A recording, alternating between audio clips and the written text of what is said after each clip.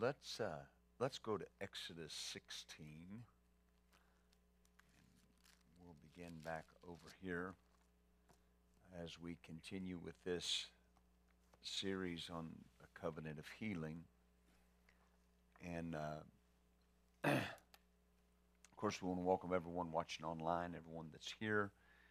I want to encourage you, if you've not been with us over these weeks, to go back and go to the YouTube channel, Roku channel, podcast, however you can do it, and get a hold of the former parts of the series, not for any other reason than just there's so much there. And we're going to continue to minister on this. And so Exodus 16, but we want to begin with this that we've looked at and talked about, is there's things that you must always believe about what God said. And the first one is always believe what God said about himself. What did God say about himself?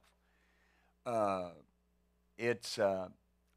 continue to make this statement because it's so important where our lives as Christians are just in general, and then where healing is with a lot of the religious ideas that are in the world and even in the church. Never let the world tell you about God. The world doesn't know God. They have no concept of God. That's why when a worldly person says, why would God allow this? You can't explain things like that to them because they're not godly. They don't know God. And but right on the other hand, I can't allow religion to form my idea of who God is. Because a very typical religious mindset is that God can do anything. And then they'll say, now, if he will or not, it's another different story. Now, wait a minute. But if God can, then what there has to be is there has to be some, I don't want to use I want to use the right word. There has to be a way that I get what God can do into my life. Because God doesn't change. What he was, he eternally is. Right? God is not, you can't relegate God to the past. Well, God was this. No, what he was, he is, and he'll ever be. See, this is important because you'll hear ministers preach and they will say, well, you know, they'll preach like God has changed. Well, God used to be this way in the Old Testament, and he's this way today. That's a lie. That's an absolute all-out lie. Well, God did change. No, he didn't. The dispensation changed. The covenant changed. The time changed. God didn't change. Everything that God did all throughout the Old Testament was to work to get the covenant to everybody in the earth. And so, and the vehicle for that was Jesus Christ. So never allow, because how you think determines what you expect. If people are taught, well, you know, come up here, we're going to pray for you, and let's see if God will heal you. Well, I suggest you just stay in your seat. Because if they're guessing, if they're hoping, well, let's see what he'll do. Right? That's like saying, I need to make a decision today. Let me just throw all my schedule up against the wall and see what sticks. And whatever sticks, I'll do that. Well, it's a horrible way to make a decision. If healing is a settled fact, and according to Scripture it is, if it's a settled fact, Jesus didn't say, go lay hands on the sick and see if they recover. He said, go lay hands on the sick and they shall recover. All right? Now, again, understand this. You can have hands laid on you, and maybe you didn't receive immediately, or you didn't receive that time. There's an opportunity then for me to say, okay, what do I need to do? What do I need to do to speed this up? I did what the Word said, and if I did what the Word said, then I am entitled to the results of what the Word said. And so never say hands were laid on me and it didn't work. Or hands were laid on me and I didn't get anything. Did you do what the Bible said? Then you got something. You got something. I was talking to a young man just the other night, and I made a statement just in passing in a message about some of these things. And I made the statement, I believe it was by the Holy Spirit. I just said, do you believe the word or not? Did God say it or not? And he didn't even need healing. He was there in the 5 days of healing meeting that we had with Prophet Ford. He didn't even need healing, but he said, that hit me. And every time I read something in the Word and my mind tries to go, that's not for you, I hear your voice say, do you believe God or not? Do you believe the Word or not? See, this is the thing. If I do what the Word says, the acting on what the Word said is my part.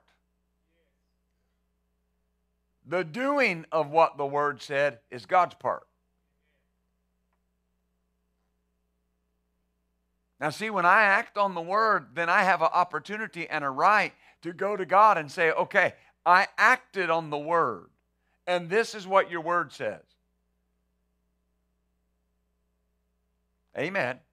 And if there's something that needs to be corrected, God will tell me. God will show it to me. If I'm missing it somewhere, God will show me, because I go to Him on the basis of His Word. I think we spend too much time trying to explain to people maybe why they're not healed. You can try to explain to people why they're not healed till you're blue in the face, and you might say some good things, but you're going to miss something. The main reason that people are not healed is because when they take a step of faith, they have to stay settled on what they did. I did what you said. Amen. And I'm holding this word. I'm holding you to your word. Oh, hallelujah. Then you always believe what God said about His word. Well, He said His word would not return empty. He said His word would not return without accomplishing the thing that He sent it to do. He said, and it would prosper in that. So what that means is He said, I sent my word and healed them. He sends His word. You speak the word over your body. The word will not return to God without accomplishing that. Now, you got to believe that. That can't just be a quote. That can't just be a confession scripture. That's got to be something you believe. Wait a minute. I spoke the word over my body, and the word will not return to God void. You have never seen the rain come down when it's raining, bounce off the ground and go back to heaven. You've never seen it. You've never seen the snow bounce off the ground and go back to heaven. That's what Isaiah 55 says. It says, just like the rain and the snow come down from heaven and don't return, they stay and accomplish their purpose. He said, that's how my word will be. It will not return to me void. It will not return to me vain or empty or useless, but it will accomplish the thing that I sent it to do. So see, the requirement there is, wait a minute. The word cannot return void. Why? Because God said it, and Titus 1:2 says God can't lie. Not won't, can't. God won't because He can't. See, this is the importance of a covenant mindset. A covenant mindset's a requirement for strong faith. Wait a minute, this has to go. This can't stay because God can't lie. Has to go. Oh, hallelujah. And then thirdly, you believe what God said about what He will do. What He will do. What did God say He would do? That ties with the very first thing that we went over and that we've been going over these weeks. What did God say about Himself? Believe what God said about Himself. Then believe what God said about what He would do. I'll use a very simple illustration, kind of humorous, but and it has nothing to do with sickness, but it shows people's mindset. I've been a musician my whole life, and I played drums with a Christian band. We traveled around, and we didn't have any money and didn't make any money, but we were having a good time. and loving the Lord. But in any event, we had an old bus. Every Christian singing group has an old bus. Seems like old is the operative word, old bus. And so is an old Greyhound bus that had been refurbished and had these big bays underneath it, big, heavy steel doors, heavy doors on the bottom. And so we were packing up one night after we'd been at a church, and one of the drummer had went out and was getting something out of the bus, and boy, he was out there and stayed, didn't come back in. He was gone. We're wondering what in the world happened to him. It was snowing in Kentucky. It was snowing. And we went out there, and there he lay by the bus, just over on his knees with his head in the snow, knocked out, cold as a cucumber. Well, he was under that bus getting some stuff out, and that door that was notorious for being weak, the hinge slipped, and the door came down and knocked him in the back of the head, just laid him out. And he was just like this, hands behind him, just head in the snow, out. Well, we got him and got him in the church and set him on the altar. And, everybody, I wasn't too worried about him. I knew how hard-headed he was. But in any event, he came around. He was rubbing his head, and he said, "Whoo, oh, my goodness." He said, "Boy, the Lord's trying to teach me something, isn't he?" And I thought to myself, yeah, not to put your head up under that door. What could God possibly be trying to teach him by knocking him out? At the very least, the Lord, if the Lord was trying to teach him something, he'd say, "This is what I'm trying to teach you," and then explain it to him, then knock him out. Right? But see, what did he think about what God would do? If God wants to get your attention, he'll knock you in the head. Now see, that's a bad way of thinking, because people will press the limits until the enemy knocks them in the head, and then they'll give God the credit. And not only were they hurt, they didn't learn anything, because that's not how God teaches. So, amen. Exodus 16 and verse 26. He said, "If you'll diligently hearken to the voice of the Lord your God, and do that which is right in his sight, and give ear to his commandments, and keep all of his statutes, I'll put none of these diseases on you that I've brought or that I've allowed upon the Egyptians, for I am the Lord that heals you." And we talked about the causative and the permissive in the last few weeks here. But notice this. He says that have come upon the Egyptians, and then he says, "For I am the Lord that heals you."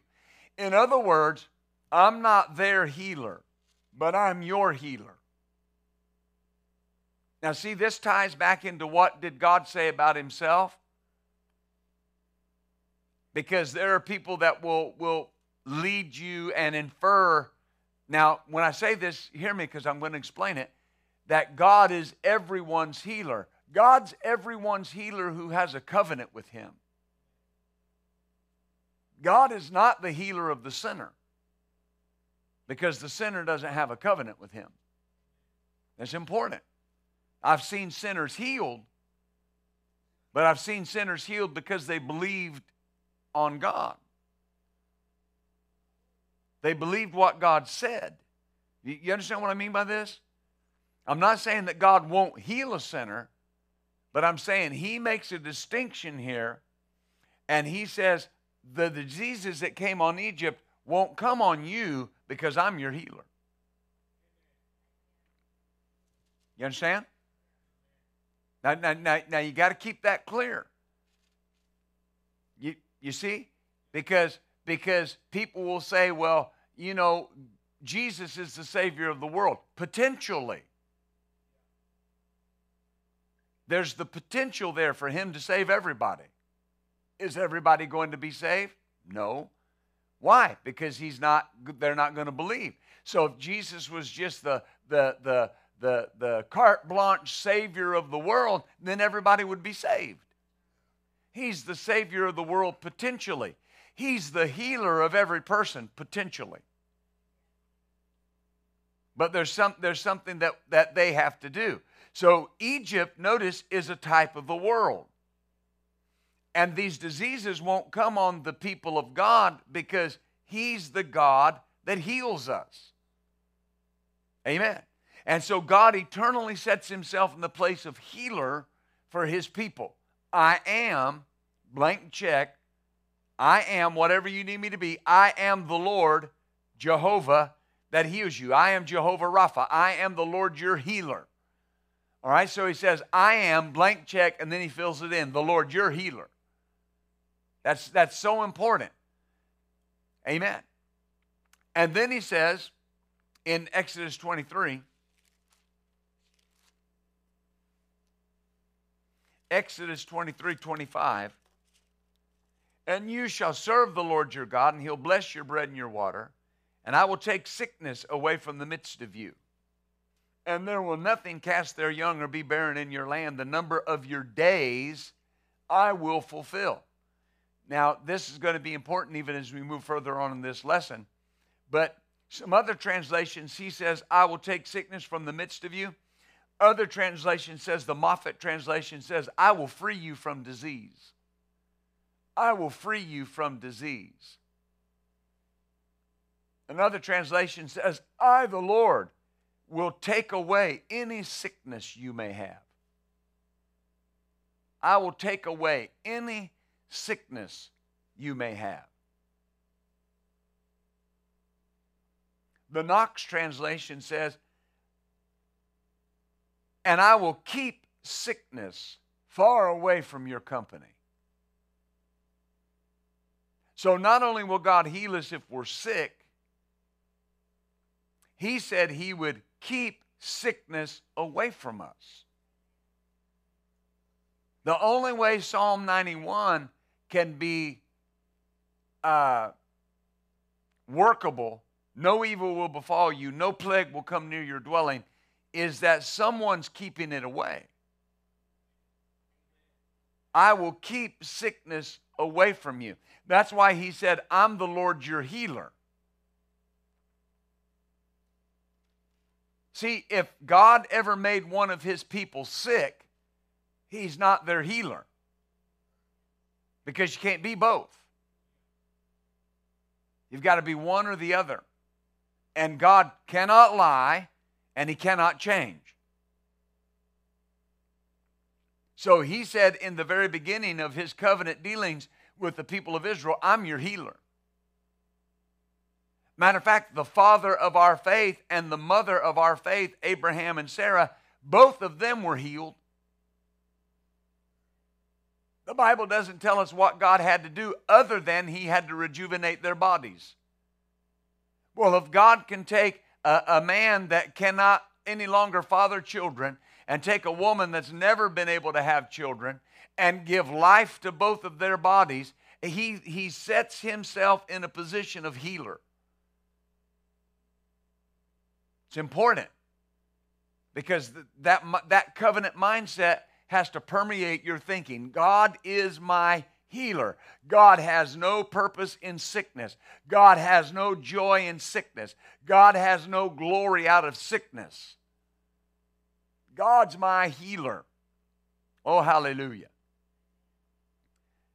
So sickness is taken away and then kept away. Amen. So if the Lord healed you, he'll keep you healed. If the Lord delivered you, he'll keep you delivered. That's why I talked to you about the challenge that I went through, it's 11 or 12 years ago now. And after the Lord healed me, then he gave me the scripture in Nahum 1:9. This affliction will not arise again the second time. That's what put me in the covenant, one of the things that put me in the covenant mindset. If God took it, he can keep it away. Anything God can heal, he can keep healed. Amen. So our expectation must be that God will keep it away. All the diseases. Well, I'll show you this in just a moment. He said all these diseases, notice, he said these diseases I'll take them away from the midst of you. And the number of your days I will fulfill. That's important. Hallelujah. Because, listen, there are certain diseases that if you're diagnosed with it, it comes with a life expectancy. 6 months, a year, 5 years, whatever.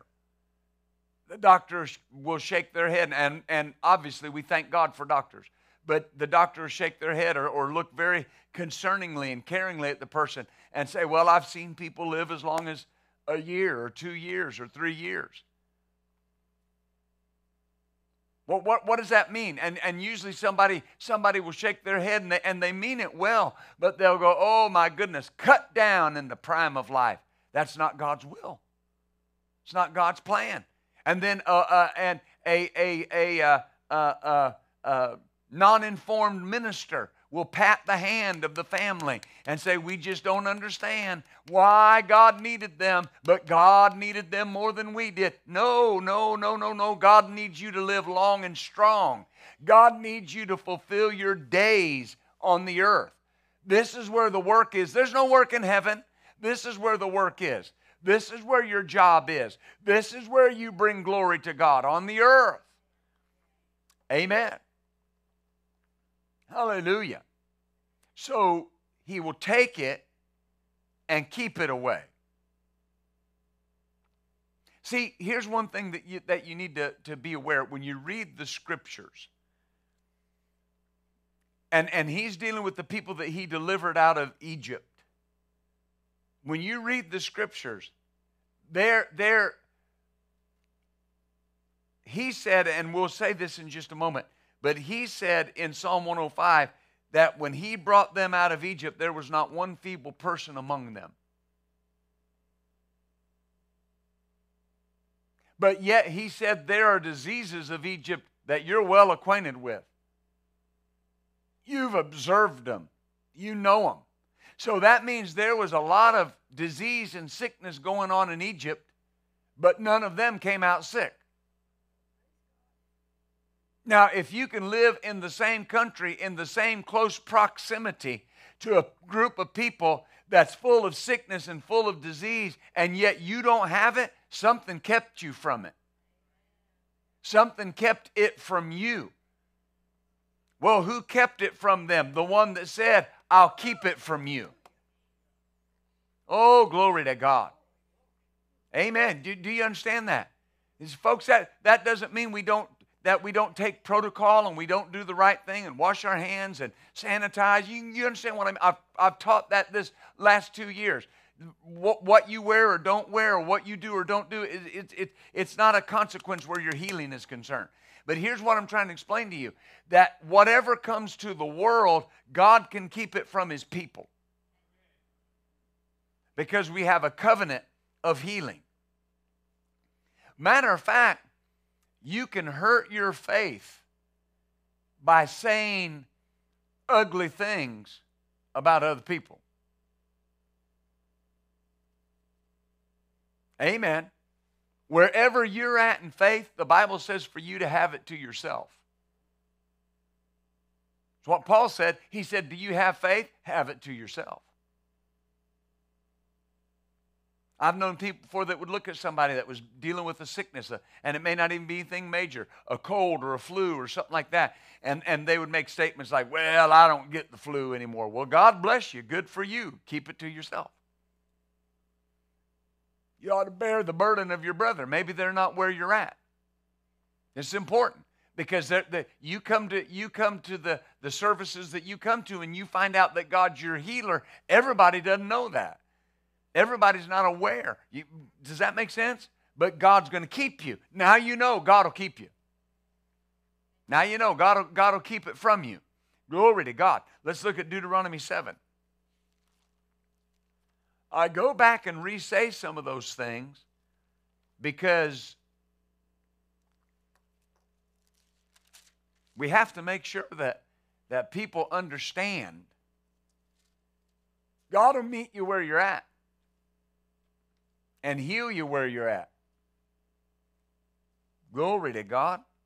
Deuteronomy 7 and verse 8. because the Lord loved you and would keep the oath or the covenant that he swore to your fathers, the Lord has brought you out with a mighty hand and redeemed you out of the house of bondage and bondmen from the hand of Pharaoh, king of Egypt. Know therefore, the Lord your God, he is God, the faithful God, that keeps covenant and mercy with them that love him and keep his commandments to 1,000 generations. So God is the faithful God that keeps covenant and mercy with them that love him and keep his commandments to 1,000 generations. A generation, the minimum is 40 years, so that's 40,000 years per person that has a covenant with God. And so what he's saying is the covenant is eternal. And notice, to them that love him and keep his commandments. But it says something here about God. He is the faithful God. God is faithful. That word faithful, it carries the idea of a dedicated father taking care of his children.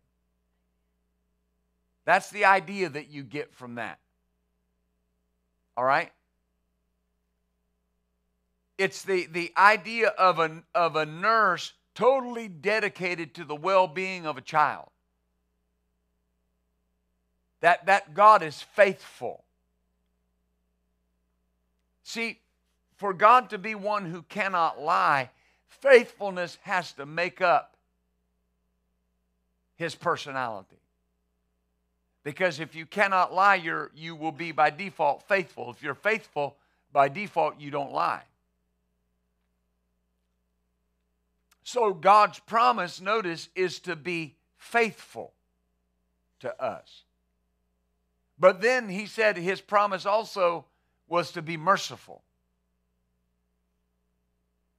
Healing is mercy. We've seen that all through the scriptures. We've seen that throughout the 4 Gospels. Jesus, have mercy on us, and he healed them. Jesus, have mercy, and he opened their eyes. Jesus, have mercy, and he saved them. Healing is mercy.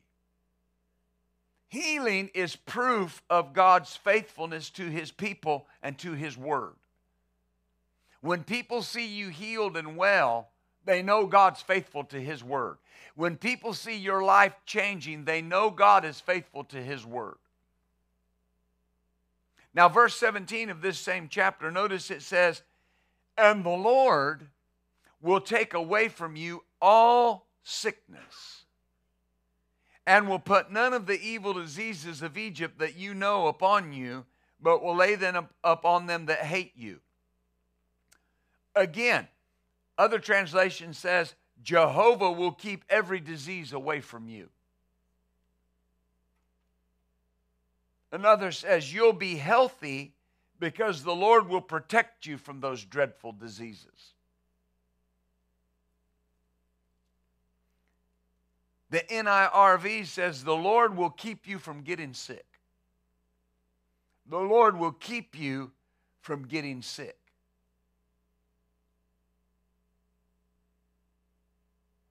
Now, covenant mindset says God will keep me from getting sick. That's a covenant mindset. He said, I will take all sickness from you. I will keep you from getting sick. Now, see, that becomes something that I walk in. Now, how does that become something I walk in? How does that become a weapon? Because if sickness attacks my body, I go with the word and I say, no, wait a minute. Lord, you promised that you would keep me from getting sick. So I'm standing on the word that says you'll keep me from getting sick. That's a covenant mindset. You take God back to his word. Because what does the word say? I've heard people say, well, you know, this is my confession. Yeah, but what's the word say? See, here's the key to this. What does the word say? He said, I'll keep you from getting sick. So I've got to alter my thinking in a lot of these areas, that I'm not just relying on God to heal me after I get sick. I'm relying on God to keep me from being sick. What's better, to get healed when you're sick or not to get sick? Well, not to get sick. But it sure feels good to feel good. Amen. So even if you're dealing with something, he'll heal you today. And then he'll keep you healed. Glory to God. Notice he calls these diseases the diseases of Egypt. Notice, he says all of the evil diseases of Egypt. Now, throughout the Word, throughout the Old Testament, throughout the Word of God, Egypt is a symbol, a shadow, a type of the world. Pharaoh is a type and a shadow of the devil, all right? The God of this world. And notice he says they are the evil, and isn't that interesting? If disease was ever used by God, why would he call it evil? He said it's evil, the evil diseases of Egypt. Hallelujah. The world that we live in is under the curse. You are not under the curse because you're in the kingdom. You have a covenant with God. The Bible says you're in the world, but you're not of it. You're not out of it. You're not part of it. You're not connected to it. All right? Why? Because that line was severed when Jesus died on the cross. My connection to Adam was forever broken, and my connection to Jesus was forever put in place. And when I was connected to Jesus, I was connected to the line of Abraham that God made a covenant promise to. And he made the covenant promise to Abraham's descendants right here, and he said, I'll keep you from getting sick. Amen. Hallelujah. I talked to a believer one time, and they were talking about a certain sickness, and they said, well, I finally caught up to it, and I thought, why were you chasing it? Right? As believers, see, in our circles, we've been taught not to talk that way because it's doubt. You don't talk that way because you have a covenant that kind of talk is contrary to. It's contrary to that. Amen. This is so important. You have to put as much stock in the Word as you do a return receipt. When you're checking out at the store, especially if you're buying an electronic, very often they'll say, would you like a return receipt? Well, that return receipt says, if you bring it back within a certain period of time, we'll take it back and give you your money back or something of equal value. Right? And you'll give that gift to somebody and the receipt. If you don't like it or wrong color, take this back to the store and they'll give you one that you do like. How do you know? How do you know they'll do that? Well, I got the receipt. How do I know God will keep the sickness from me? I got the receipt. This is the receipt of what Jesus paid for. When Jesus paid for your healing, you got the receipt. It's proof. It's right here. I have a covenant. Sometimes people will talk like they wish that they could have been there when the covenant was made and it would make it so much more real. No, it doesn't. This is evidence that you have a covenant with God. This is the receipt that Jesus paid for your healing. Glory to Jesus. Amen. So they were not the diseases of his people. They were not the diseases of his people. The Lord helped me see this a long time ago. When certain things come up, and I've said this for years. My wife and I, we don't watch a lot of TV, but and what we do watch, there's not a lot of commercials, but we might see something and it'll be talking about cancer. Immediately out of my mouth comes these words: I am a cancer-free zone. Oh yeah, that's a good confession. That is me saying what I am based on my covenant. I'm a cancer-free zone. He will keep that sickness away from me. Does that make sense? That is a disease of the world, not a disease of the kingdom. There is no disease in the kingdom. Amen. Well, what if it attacks you? He said he would take it. See, there's no question. You don't waffle on that. If you get attacked with a sickness, you don't start saying, why'd this happen? Why'd this happen? How come? He said he'd take it. Said he would take it. Don't get wrapped up in that. Listen, if you've ever raised a teenager, I don't know how many in here has ever raised a teenager. Anyway, okay, I got some witnesses in. When you start dealing with a teenager about something, they have this innate ability to start turning that thing and bringing it around to something that you weren't even talking about. And you're like, wait a minute. We're not talking about me, we're talking about you. Right? Sickness will attack a believer, and here will come the enemy with all his questions and all his thoughts. And before you know it, they're asking all these questions that have nothing to do with, here's the bottom line. It's not supposed to be in my body. And if it's there, he said he would take it. Settles the issue. Closes the book. That's it. That's what he said. He can't lie. And he can't change. Lord, if I opened the door, forgive me. I didn't mean to. If I did something I shouldn't have done, show me. I won't do it anymore. But here's the bottom line. You're merciful and you're faithful and you promised that you would take sickness away from me. Oh, that's good news. Because I watch people labor. I dealt with a man one time that was dealing with it wasn't a respiratory disease. It was Lou Gehrig's disease is what it was. And he knew the word. He had been in the word of faith since the 1960s.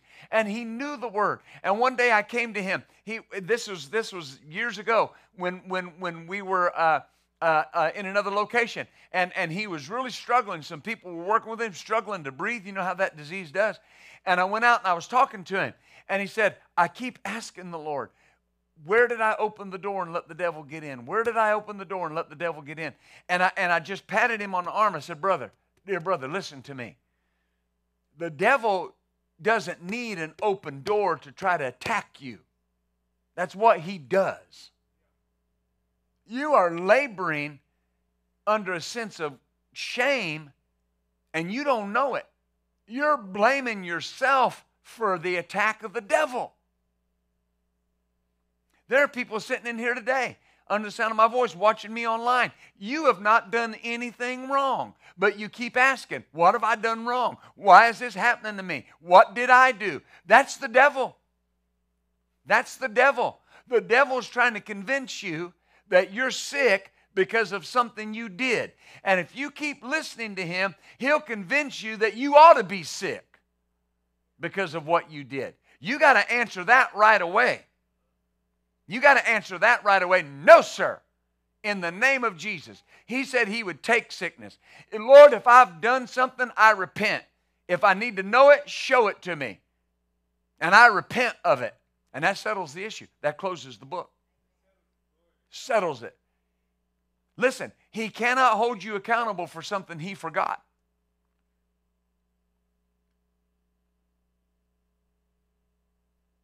I should say that again. He can't hold you accountable for something you forgot. If you did miss it and you repented, he said, I forgot it. Does God lie? Can God lie? Can he change? Then the moment you repented, God forgot it. And not only did he forget it like, oh, I forgot my car keys, he forgot it like it never occurred. It never happened. So how can you be sick for something that never happened? And that promise to cast your sin as far as the east is from the west and to put it in the sea of forgetfulness, never to be remembered against you again, that's in the Old Testament. So God was that way then. And he's still that way. Yeah, but you just don't know what I've done. Doesn't matter. What's the Bible say? I believe what the Bible says. I've laid hands on people that just felt like, there was no way that God could heal them. I've done so much and I've messed so many things up. Yeah, join the crowd.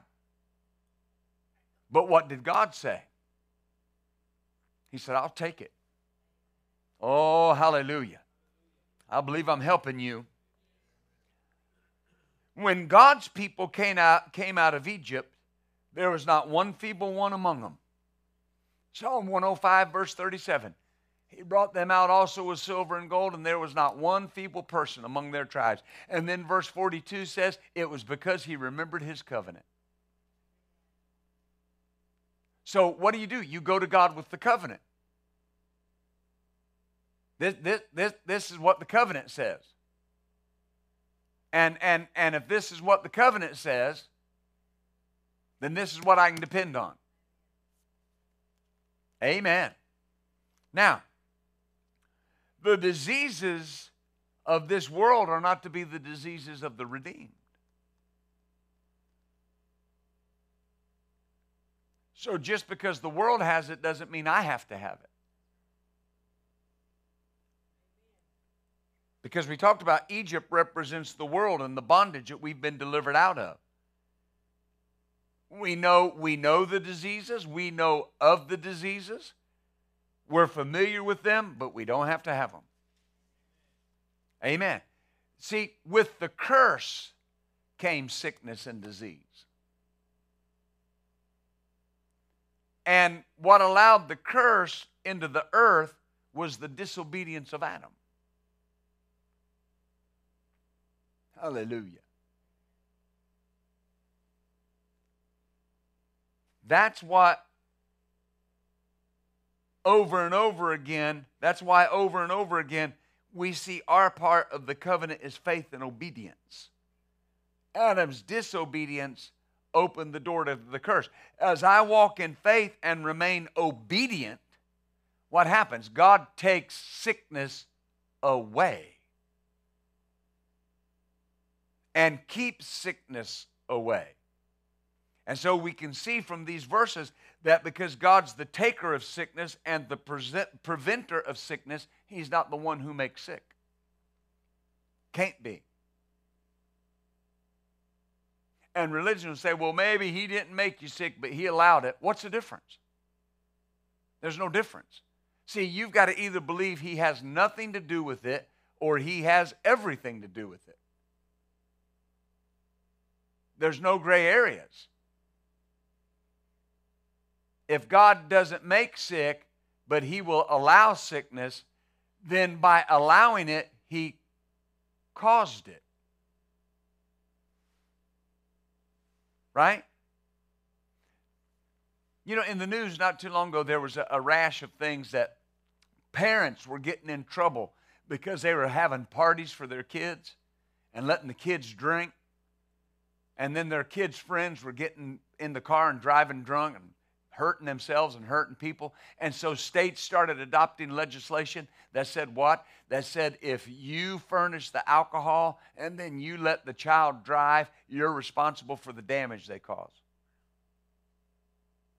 Now people, somebody that's wants to argue that can say, well, they weren't driving the car.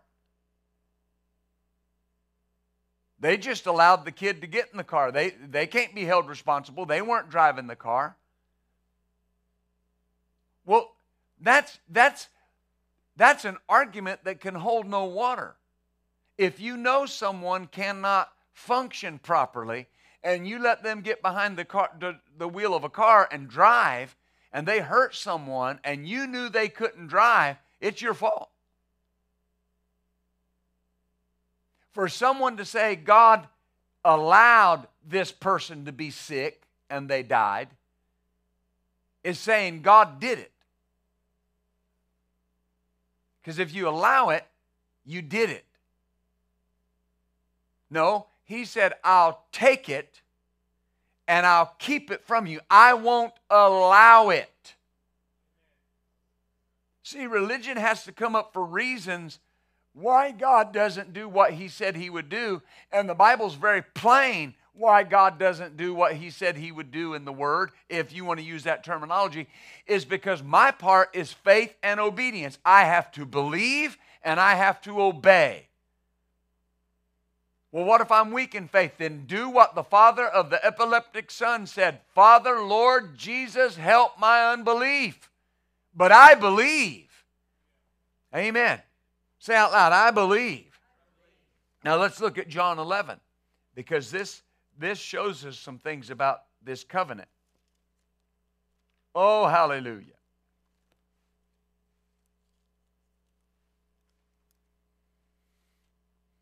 I've had people ask me, what do you do if you lay hands on people and they don't get healed? Honestly, I don't think that way.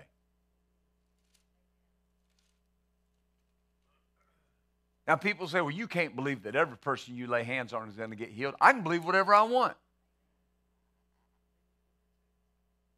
Amen? But that person right there that will say that tells you what they think. That I might get hands laid on me and I might not get healed. Because after all, you can't expect everybody to be healed. I can expect whatever I want. And the fact that somebody didn't doesn't harm my expectations. Amen. Listen, there are people in here today, I'll use a natural example, that are long-suffering Razorback fans. Is that right? Long-suffering. And every year, you expect the Hogs to do a little bit better.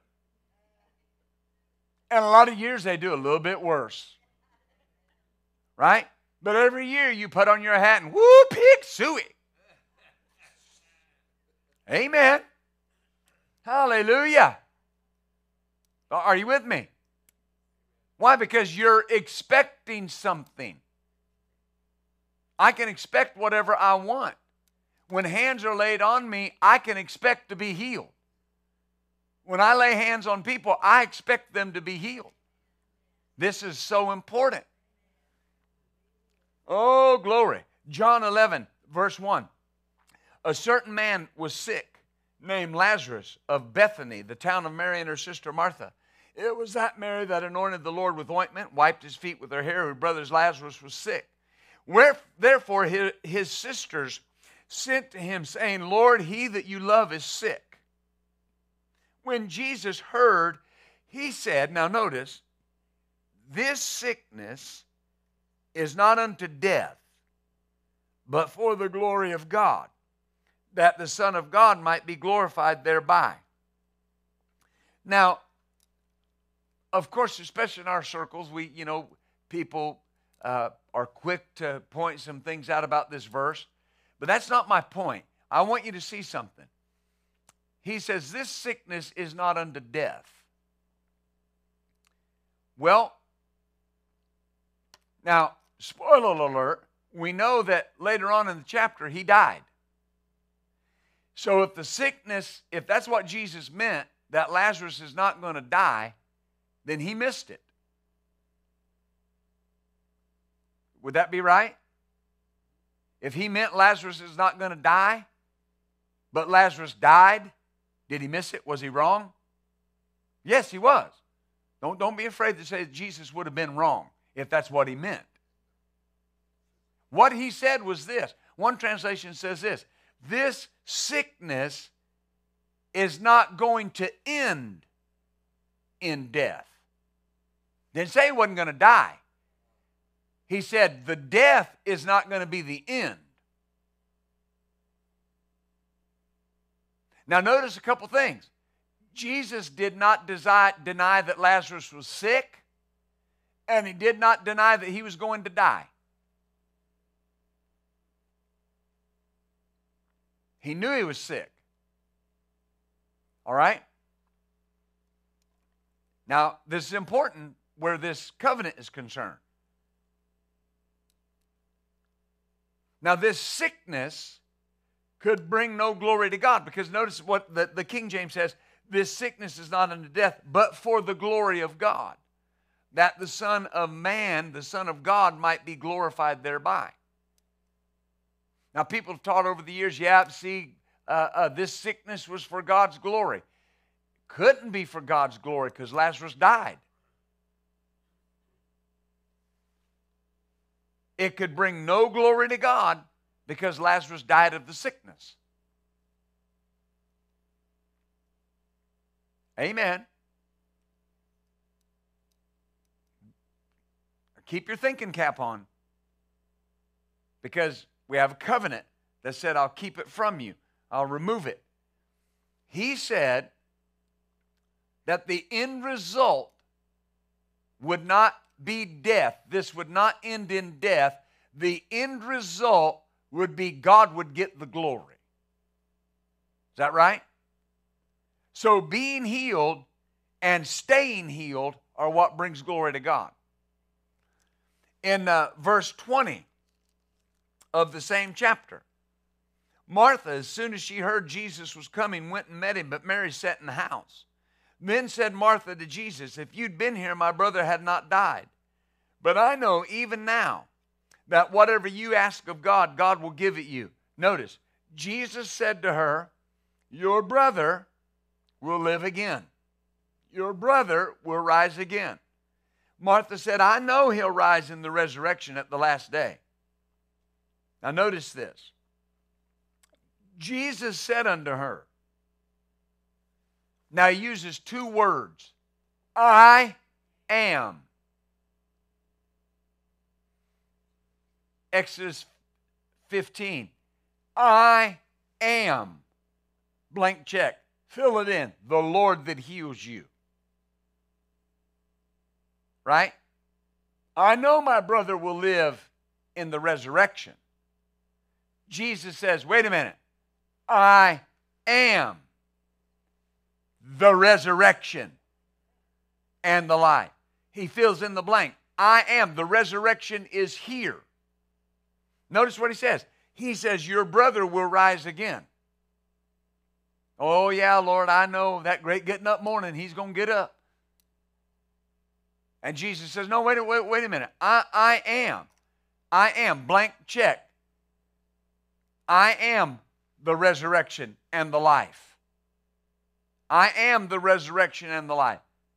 I'm here. See, religion takes things in such a religious mindset. And they'll say things like, well, yeah, if I don't get healed here, I'll get healed in heaven. No, you won't, because there's no healing in heaven. There's nobody sick in heaven. Healing is here.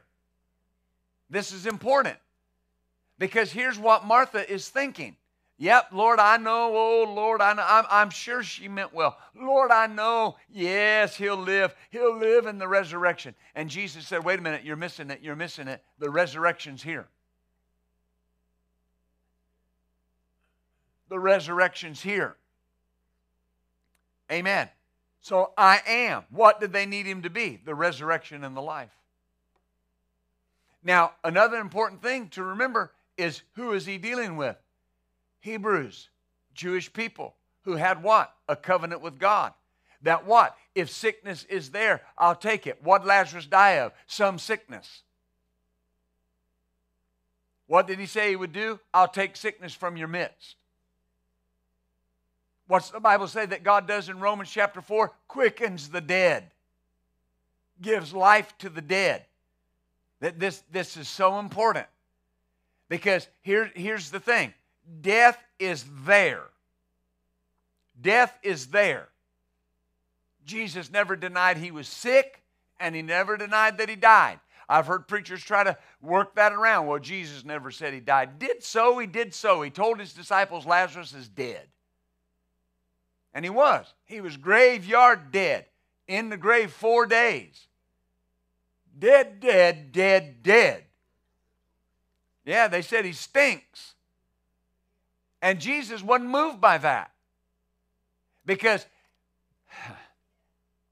he was more aware of what the covenant said and who was in him than the circumstances.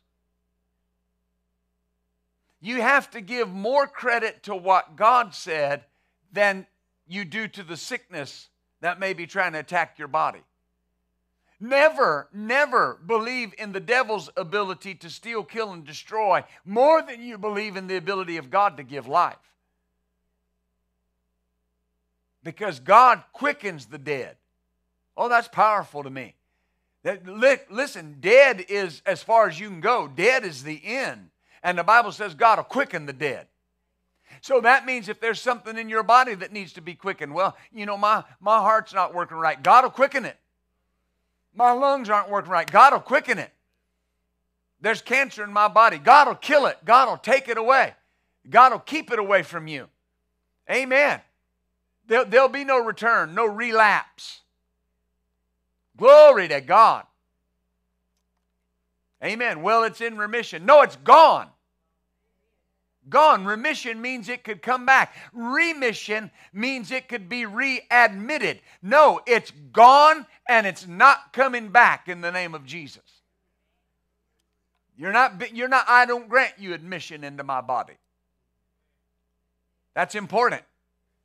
Amen. So he clearly states here, he's the life giver. I'm the resurrection and the life. And what? God cannot lie and he cannot change. Verse 32, then when Mary was come where Jesus was and saw him, she fell at his feet saying, Lord, if you'd been here, my brother had not died. When Jesus therefore saw her weeping, and the Jews weeping which came with her, he groaned in the spirit and was troubled, and said, where have you laid him? And they said unto him, Lord, come and see. Jesus wept. Now, think about this for a moment. And again, a spoiler alert. We know from the end of these verses, when Jesus prayed, he said, Father, I thank you that you've already heard me. What did he tell the disciples? Let's read this. I want you to see this. Is this okay?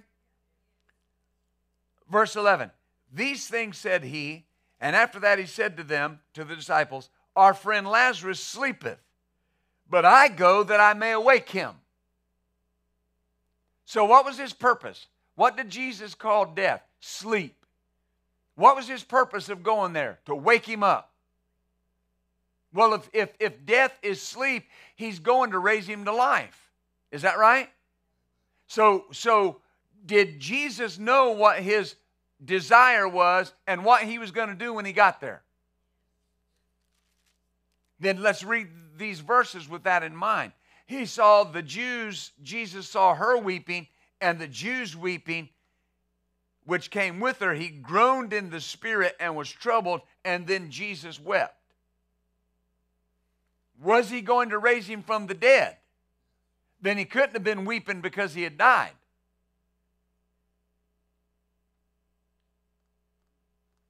Couldn't have been troubled because he had died. He said he groaned in the spirit.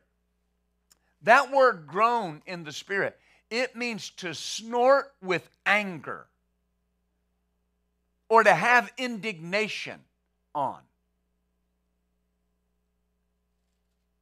I saw that years ago.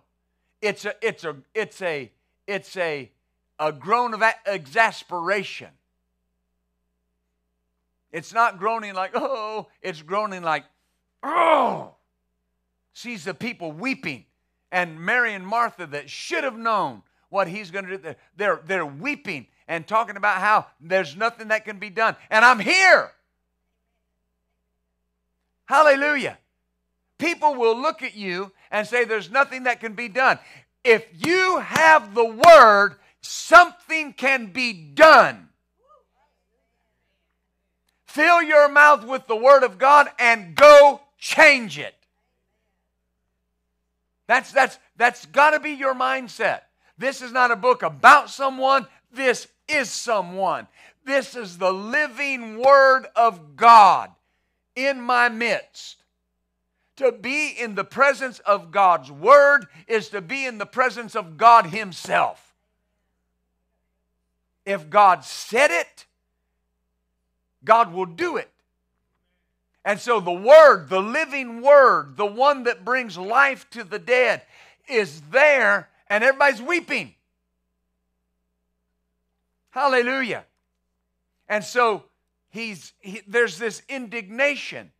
And that word troubled, it means to be agitated or stirred up. Now, Jesus wasn't so much mad at the people, frustrated at the people, as he was the atmosphere of unbelief. Think about this. Notice the Jews, what they said, verse 37. Some of them said, could not this man which opened the eyes of the blind have caused that even this man should not have died? And Jesus, therefore, again, he heard him. Doing what? What did he do? Groaned in himself. Comes to the grave. It was a cave and a stone lay upon it. Notice what they said. Notice what they said. Well, you know, couldn't he have? That's what people say. Well, you know, why didn't God heal them? Couldn't God have healed them? God healed them. Why didn't he heal them? If Jesus was there in that conversation, he would be exasperated. Because Jesus showed up. Something's about to change. Jesus wasn't there for a funeral. He was there for a raising party. Amen. I mean, think about it. Why did they send for Jesus in the first place? Lazarus was sick. What did they want Jesus to do? Right? It says that they sent for Jesus and said, the one that you love is sick. And Jesus made the statement, the end result of this will not be his death. It will not end in his death. It will end in the glory of God. Amen. Notice this. Oh, glory. So Jesus is agitated at their unbelief. Jehovah Rapha is in their midst, and all they can do is talk about how Lazarus died. Hallelujah. Now, verse 45. Now, you know he raised him from the dead, right? Okay. Verse 45. Then many of the Jews that came to Mary and had seen the things which Jesus did believed on him. Now, here's a question. When did they believe on Jesus? After Lazarus was raised from the dead. Right? Oh, glory. After he was raised from the dead. That's when God got the glory. Not when he died. Now, John chapter 9. I'm going to show you this a few different ways. John chapter 9. Now, verse 1, Jesus passed by, saw a man that was blind. Everybody say out loud, blind. Now, what does blind mean? What's that? Can't see. What does everything look like when you can't see? Dark, right? What is darkness? Absence of light. Is that right? If this room was dark, it would be because light is not in it. The moment you turn the light on, the darkness leaves. Is that right? So darkness is the absence of light. Darkness cannot overcome light. Jesus said that. Natural physics tell you darkness cannot overcome light. People will talk about the deep darkness of space. There's really no complete darkness in space because there's billions of galaxies. And all of them are filled with stars and moons and, right? What I'm trying to explain to you is there's no complete darkness because there's always light.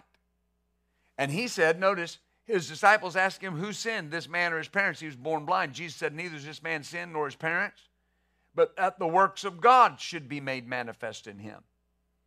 I must work the works of him that sent me while it is day. The night comes when no man can work. Notice verse 5. As long as I am in the world, here it is, I am, blank check, the light of the world. I am the light of the world. Now here's an easy question. What did this man need? Needed to see. Is that right? What happened when he encountered Jesus? He encountered the light of the world. And what happened? Light came. Because God transmits to you what He is. And He is our healer. He can only be our healer because He is healing. See, that's where people make a mistake. God is not a doctor in the sense that He can put a patch on things. Doctors do not heal. They help, they diagnose, but they don't heal. Only God can heal. Does that make sense? And so when God heals someone, He transmitted into them what He is. He is healing. And any sickness is the encroachment of death. But God is life. And when He enters the situation, He brings life. You were dead in trespasses and sins, but now you have eternal life. Why? Because God came into you. God came into your life. When you have hands laid on you for sickness, not only are you just doing what the Word said, when hands are laid on you by a man or a woman of God or by a believer, period, what happens is the life of God is transmitted through the touch into your body. And what was there bringing death has to go because life showed up. Life and death do not coexist in the same place.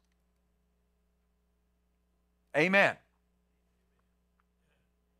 So light, notice, cannot bring darkness. Light removes darkness. Now why is that important? What did He say? I'll take sickness from your midst. So what does that mean? God cannot comfortably coexist with sickness. It's not His will. He wants people to believe Him to heal them. Amen. Now, Mark 5. We're almost done. Mark chapter 5. I've went a little bit over time, but this is important that you get this. Are you getting it? Mark 5:22. There came one of the rulers of the synagogue, Jairus, and you remember this story. He said, my little daughter lies at the point of death. Come lay your hands on her that she may be healed and she'll live. And Jesus went with him, and much people followed him. Now, this is important because Matthew 9 says the girl had died. He came to Jesus and said, my daughter died. Luke 8 says she's dying presently. Now, the point is, Mark here says she's at the point of death. Luke says she's dying. And Matthew says she's already died. So either way, it's a serious situation. Amen. Verse 36. As soon as Jesus heard the word that was spoken, they came and said, your daughter's dead. Why are you troubling the master? When Jesus heard the word that was spoken, He said to the ruler of the synagogue, don't be afraid, only believe. His part of the covenant was faith and obedience. Obey, don't be afraid. Faith, keep on believing. See, Jesus said, I'll come. Jesus wasn't going there to pat hands and lament. Now this is important. How old was the little girl? 12. He wasn't going there to pat hands and lament the loss of their little daughter. He was going there for a reason. Right? Remember, He didn't go to Lazarus' tomb to make people feel better. He went there to cause a change. Oh, glory. Verse 39. And when He came in, He said to the people there, why do you make this ado and weep? The damsel's not dead, but sleepeth. Well, what's the Bible say? It says two things about God. It says in the book of Isaiah that he calls the end from the beginning. Romans 4 says he quickens the dead and calls those things that be not as though they were. We know the girl died because the Bible said she died. See, you don't have to make excuses for the Scripture. I've had people say, well, no, there's no maybe here. She died. Right? The Bible says she died. Verse 35, your daughter is dead. Is this absolute truth? It's absolute truth. So the girl died. And Jesus goes in and says, she's not dead, just asleep. Well, he wasn't denying anything. What does God do? Calls those things that be not as though they were.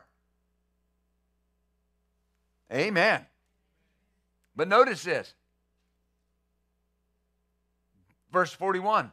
Then he took the damsel by the hand and said unto her, Talitha cumi, which is being interpreted, damsel, I say unto you, arise. And straightway she arose and walked. For she was of the age of 12 years, and they were astonished with a great astonishment. Just like if sickness is there, when the healer shows up, it's got to go. If death is there, when life shows up, it's got to go. It's important. Now why? Why is this so important? How old was she? 12 years old. The Bible says in the book of Exodus, chapter 23, that he would take sickness and disease from our midst, and that there would not be any early death. Now, who'd God have a covenant with? At this time, 4 Gospels. This was before grace. This was before the second covenant was enacted. Who did Jesus come to? The Bible says that he came to the lost sheep of the house of Israel. He came to minister to Israel. Why did he come to minister to Israel? Because God had a covenant with Israel. What is the covenant promise that God made to Israel? That you will not have a shortened life. The number of your days I will fulfill. The covenant God that made that promise in Exodus 23 walked into that room and brought that little girl back to life, because there was a covenant that Jairus had with God that you will not have a short life. The number of your days I will fulfill. Glory to God. So, see, I can lean on that. The doctor can look at you and say, well, this is going to be the end. No, it's not the end. With long life, God will satisfy me. I will not have a shortened life. I will not have, say that out loud, I will not have a shortened life. Oh, glory. Now, you can look this up on your own. John chapter 1, verse 4. It says that in Jesus was the light. And it says the light was the life of men. So in Jesus was life. When life showed up, death had to leave, because the covenant promised no shortness of life. The giver of life was in the room, and death had to go. See, that's got to be your mindset. If sickness is there, it's got to go. It's got to go. Now, I've had people actually tell me, well, what if it doesn't? Well, you need to go take another dip. If sickness is there, it's got to go. Now, let me finish with this. Now I'm going to pray. Now, when I say this, these are things that can sound so elementary. But there's things that sound elementary that I may not be putting faith in. I told you in the first part of this lesson today, he called them the diseases of Egypt. The diseases of the world. If they belong to the world, why should I claim them? They're not mine. Yeah, but Pastor, I have a problem with my heart. You can have a problem with your heart, but don't call it your heart trouble. Don't call it and you fill in the blank. My sickness. If somebody walked out there in the parking lot and pointed at my car and said, whose car is this? I'd say, that's my car. But if they were pointing at his car, right? I wouldn't say, yeah, that's my car. That's Andre's car, not my car. No, I don't want it. Amen. But you understand why I'm saying that? It's not my car, that's his car. Ever what it looks like, ever what it is, that's his car, not my car. He said that's the diseases of Egypt, not the diseases of the redeemed. So I don't claim it. And when I say I don't claim it, what I mean it from a covenant standpoint. It's not just an exercise of word of faith theology. I don't claim that, because I've seen people that say, I don't claim that, and got it and died. The point is, not claiming it as in just a confession is not going to fix it. I don't claim that. That's not mine. And if it's not mine, it's got to go. Anything in your body that God didn't put there needs to go. Anything. Because if he wanted it to be there, he'd have put it in there when he created you. Hallelujah. Do you believe that? Oh, hallelujah. I want to pray for you corporately right now. Next Tuesday, we'll be laying hands on the sick. But you can get healed right now. Watching online, you can be healed. Father, I speak over your people healing and health. Lord, they're here, and the fact that they're here means that they are desirous of what you have for them. And so, Father, I speak to their bodies. I speak to every person watching, every person in this room. Lord, yes, Lord, I speak to any tumors in those bodies, and I command them to shrink, to not only shrink, but dissipate, die off, pass through their body in the name of Jesus. Father, I speak to every heart condition. I speak to every breathing condition. And I speak to that heart to beat with the rhythm of life. I speak to those lungs to provide and produce the exact amount of oxygen that every person needs to function at the fullest level of productivity in the name of Jesus. Father, I speak to every person's body. I command them to be renewed in youth as the eagle. I command them to have strength. I command them to have overcoming ability in the name of Jesus. For you're the God that heals us and takes it and keeps it away in the name of Jesus Christ. Oh, Father, I thank you. And Father, I just ask you to help them put a guard on their minds. There'll be no shortness of life.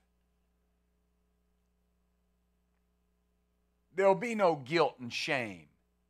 You've come under an attack of the enemy, and right now you're being healed. In the name of Jesus. For you said in your word that Jesus went about doing good and healing all that were oppressed of the devil. They were oppressed of the devil. Lord, they were oppressed of the devil. And Jesus healed them. Lord, Jesus never healed anybody that it was your will for them to be sick. And the reason is because it was never your will for anybody to be sick. Everybody Jesus healed was oppressed of the devil. So Lord, that's our mindset. Father, that's our mindset. This thing's oppression of the devil. And so we receive our healing in the name of Jesus. Amen. Hallelujah. Glory be to God. That's good gospel news. Hallelujah. Ha, ha, ha. Glory to God. Now, dear sister, right here, I saw you last week, saw you Sunday.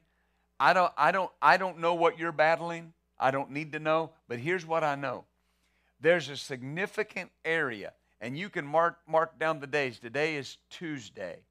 And so Wednesday, Thursday, Friday, Saturday, Sunday, Monday. That'd be 6 days. Monday. 6 days. Now here's what I know. Here's what the Lord told me to say.